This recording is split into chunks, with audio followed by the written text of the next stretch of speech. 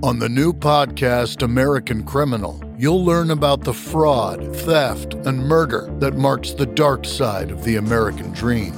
Like the Menendez murders, was it two greedy kids who killed their parents for money, or is there more? Listen to American Criminal wherever you get your podcasts.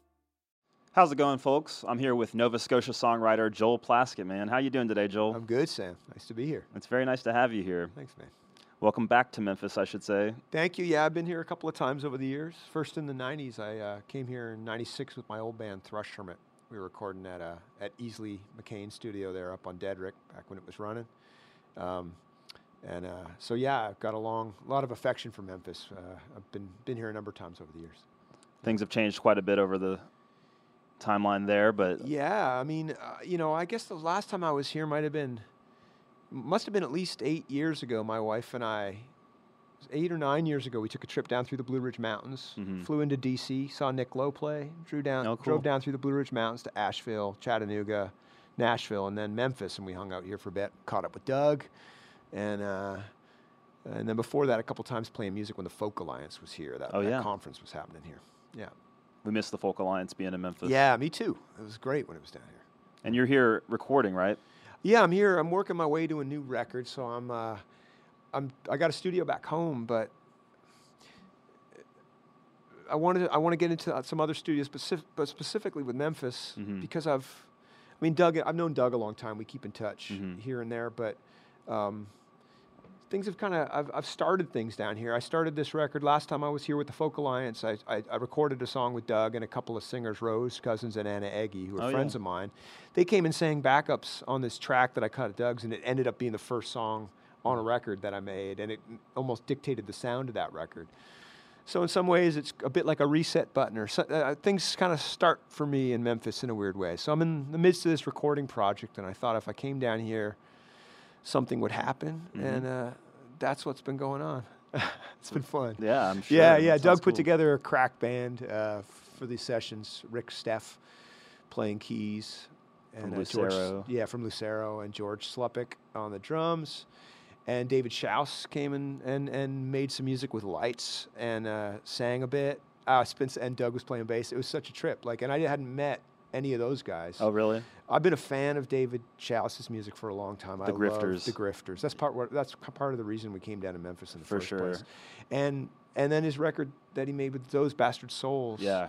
That Debt and Departure record is kind of one of my Desert Island discs. And so when I thought about coming down, I texted Doug and I was like, "Do you think Schaus would show up?" And lo and behold, it happened. So it's been a real privilege for me to be in the presence of these guys. It's been amazing. And what studio was this at?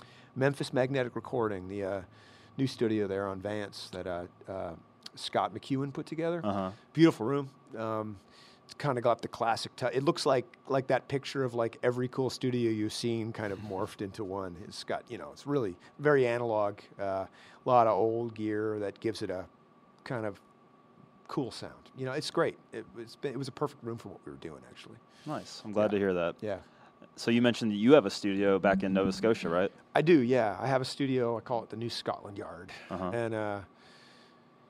And so I've been making a lot of music there. I've been producing records there, making my own records there. And I like it. I mean, and some of the stuff I brought down with me, and I had the guys track on a little bit of stuff I recorded back home too. But I wanted to hear something different and be in a place where I had to think on my toes in a different way. And I got a great band back home. My drummer Dave and my bass player Chris, we call ourselves The Emergency. And so when I'm out touring with the band, we kind of got a rock show with them, and then I play on my own sometimes, doing kind of more acoustic stuff like I'm doing right now. I've been touring with my dad for the last couple of years. Put out an album together. So I'm kind of a bit of a jack of all trades, I suppose. But I like it because I talk more. I'll tell stories more when I'm playing solo, and then the band thing is we're moving and people are singing along and dancing, and that's kind of loose. Yeah. So it's nice because it brings some variety, because I get really bored if I'm doing the same thing all the time. So I kind of figure it out day by day and see what happens. I like that. It's been good. So collaboration is something that comes naturally for you.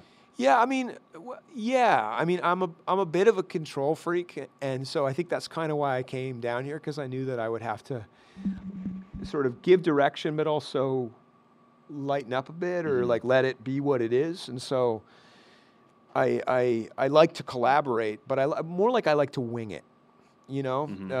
And collaboration's part of that. I do a lot of recording on my own, but I get tired of hearing my own perspective on stuff. Yeah. And so coming down here to play with people that I'd never met other than Doug was like, I was nervous to, you know, to be honest, but it was really fun. And I think, you know, we got about 5 tracks down, and then they added some stuff to some other songs. I was here, you know, it was 5 days of recording, pretty intense. It was great. It's been an amazing trip, to be honest. I turned 44 while I was here. Oh man! And it's been a good roll. How'd you celebrate? By recording. Yeah. Yeah, first day of the tracking. Yeah, it was my 44th birthday. Yeah, it was cool. You mentioned maybe it was before we were recording, but that Memphis has sort of a mystical nature to it for you.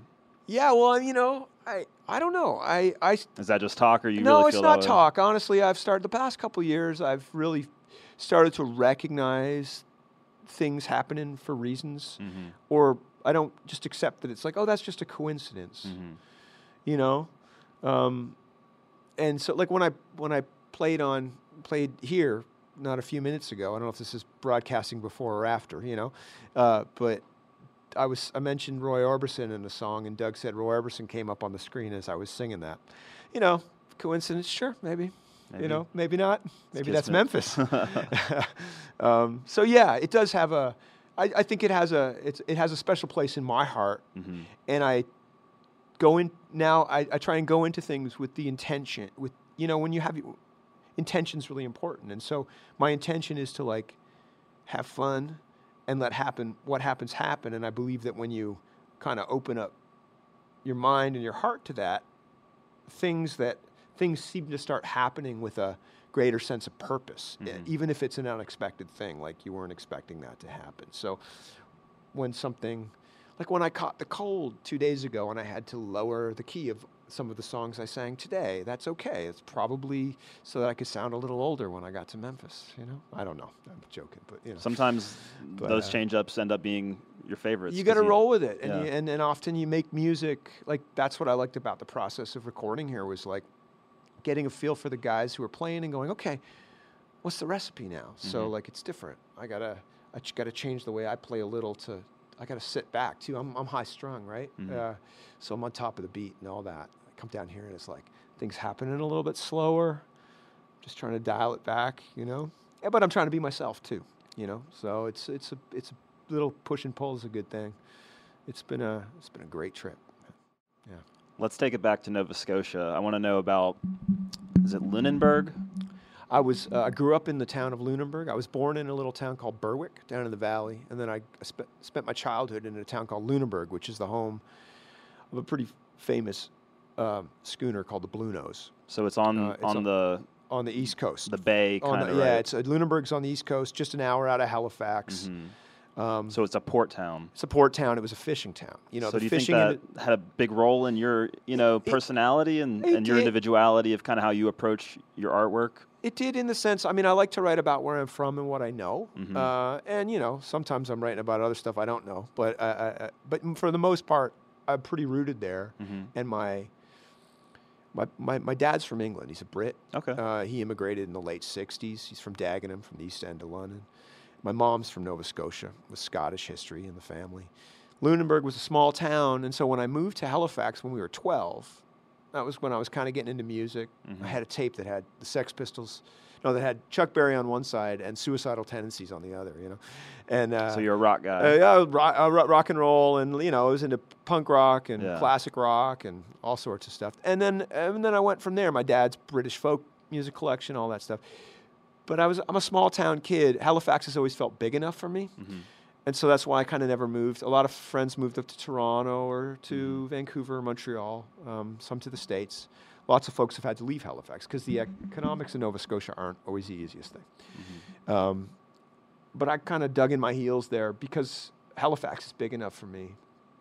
One of the things I loved about Memphis is it's a bigger city than Halifax, but the music scene feels connected, and it has kind of it feels like a small town in some respects to me when I'm here. And so recognized that when we were here, even in the 90s. It was like, okay, the pace, just the way people talk to each other, felt familiar in a way. The South, you know, it's not dissimilar to Nova Scotia in that way. You got rural communities feeding a number of cities, but a lot of folks who grew up rural may be making their way to the city, you know? And so, yeah, that's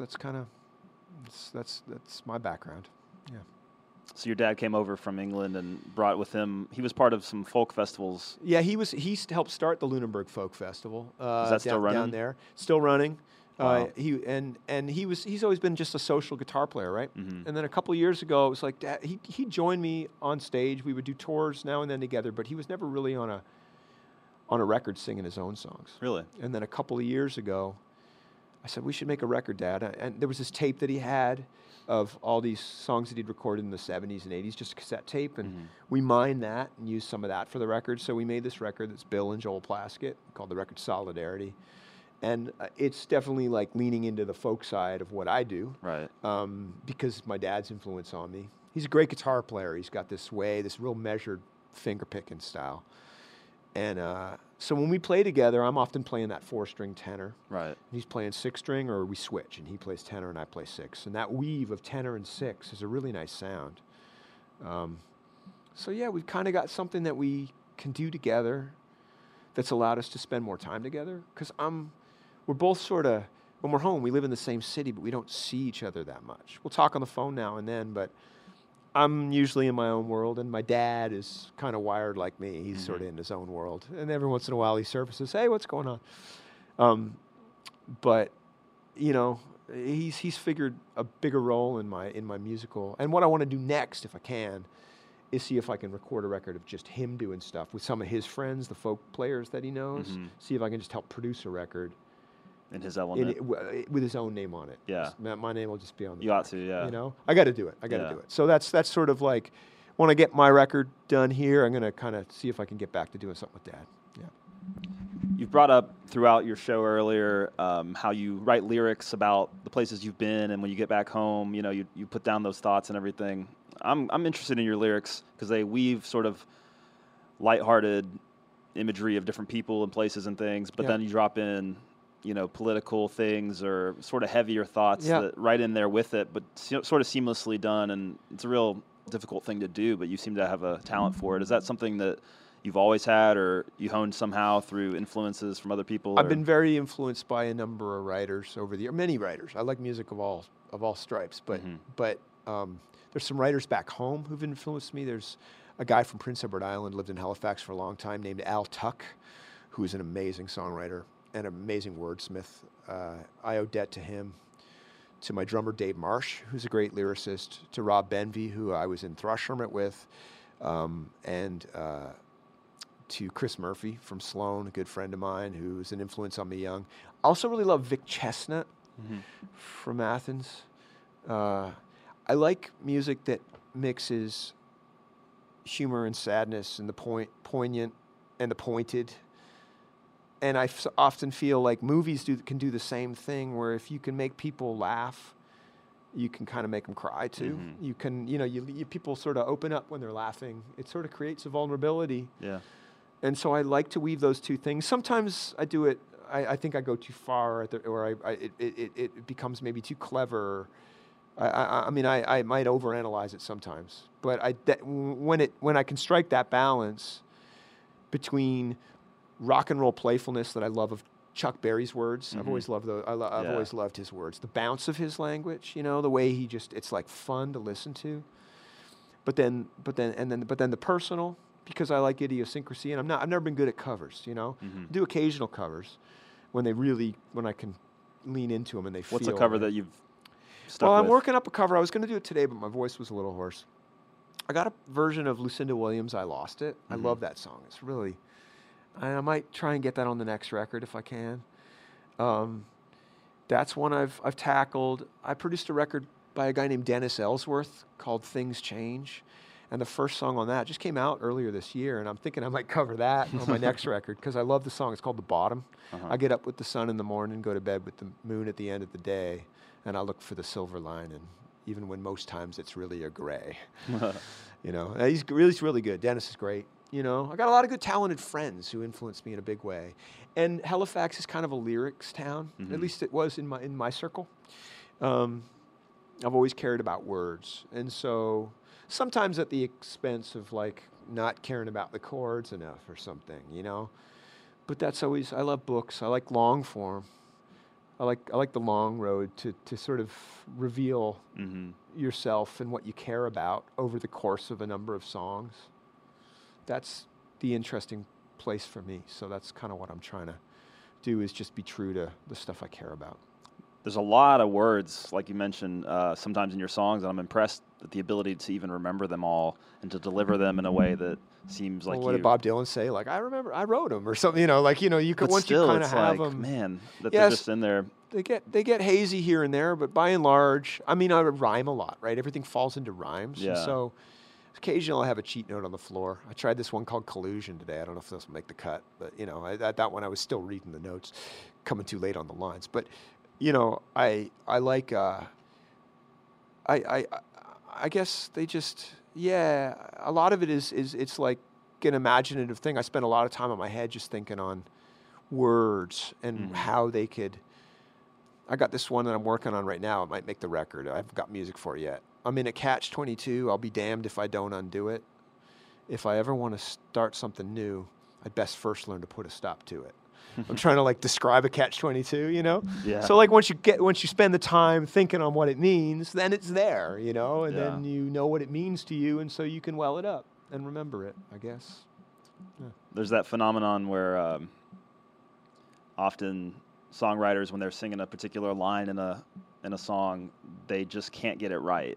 I know Elvis had it with some song about being lonely at night and that kind of deal. And I don't know, I heard it on some interview or something, and that's an interesting thought to me when certain songs have such an emotional impact that when you get to it, you often just forget because it actually is so real to you. Yeah, I mean, I've had moments where I kind of go deer in the headlights, or if I'm singing something, and I've had moments inside songs when I'm performing them where the emotion of certain things can really lift you into a higher place. You know, I'll occasionally get tears in my eyes when I'm singing about. We lost some friends over the past couple of years, and I've been working on songs for them. That's tough. Yeah, and it's been tough, but it's also been really important for me to like. I feel closer to them when I'm singing about them, and when I'm channeling where they are in my heart and mind, and I feel like they're there with me, you know. And so, I think as I've gotten older, I'm happier to do. I feel like I need to do that, and that I think I still got a pretty heavy dose of like irony and I'm not jaded, I don't think, but I'm a sort of, I came out of the 90s, you know, like, and I grew up on like Pavement and the Grifters and Guided by Voices and all this, and so that tongue-in-cheek ability to just not take things too seriously. I love that. I feel like rock and roll, you know, for me, like that playfulness is really important to me, but at the same time, being honest and not being afraid to be emotional is something that I wanna do and bring to the shows, and so it's a delicate balance. I'm always like walking it. Some days I feel like comfortable in it, and other days I'm like, all I want to do is make fun of everything today. Okay, today's the day I'm gonna try and sing something more serious, you know. Yeah. Well, that's a lot of good stuff, man. Did I see that Thrush Hermit has a reunion show coming up? Yeah, my old band Thrush Hermit. We're doing a reunion tour in late September, early October. We made our last record. It came out 20 years ago. Yeah. And so we're going to do the anniversary of that album. It's called Clayton Park, after the suburb in Halifax that we all grew up in. Cool. So we're doing that. We were a loud band. I think my ears can handle one last kick at it. And we're going to have fun. They're really old friends. And we were all here together in '96, recording with Doug for 6 weeks, staying at the Homewood Suites, driving in. Nice. Down to Dedrick Avenue for 6 weeks, going to Payne's Barbecue and stuff. So, yeah, a lot of memories. It's neat being down here. Actually, I've been in touch with the Hermit guys a little bit over the past few weeks, just as we've been hammering out the details of this tour. So I kind of feel like close to everything right now. It's been really good. It's very nice, man. Thanks, man. Well, between all the solo work and the band reunion and everything that you're doing, keep it up, and we'll be watching. Thanks. The world's loving it, man. So Thanks, Sam. We appreciate nice to it. be here. It means a lot. Thanks, man. Thanks.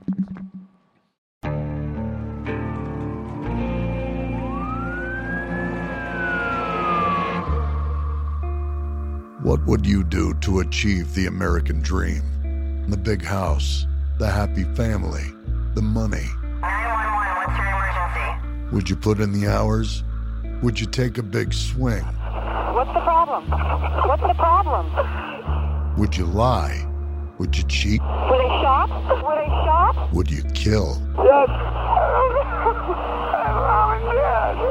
My mom is right there. From Airship, the studio behind American Scandal, comes a new true crime history podcast. I'm Jeremy Schwartz, and I'll be taking you inside the minds of some of our most notorious felons and outlaws, exploring the dark side of the American dream. In my new show, American Criminal, you'll meet the picture-perfect brothers who'd kill their parents, the thief who stole babies, the crypto king who siphoned off billions, and plenty more. From assassins and gangsters to killers and con artists. Whatever the case, whoever the criminal, you don't know the full story. Until now. Don't miss the debut season of American Criminal, The Menendez Brothers, beginning February 29th.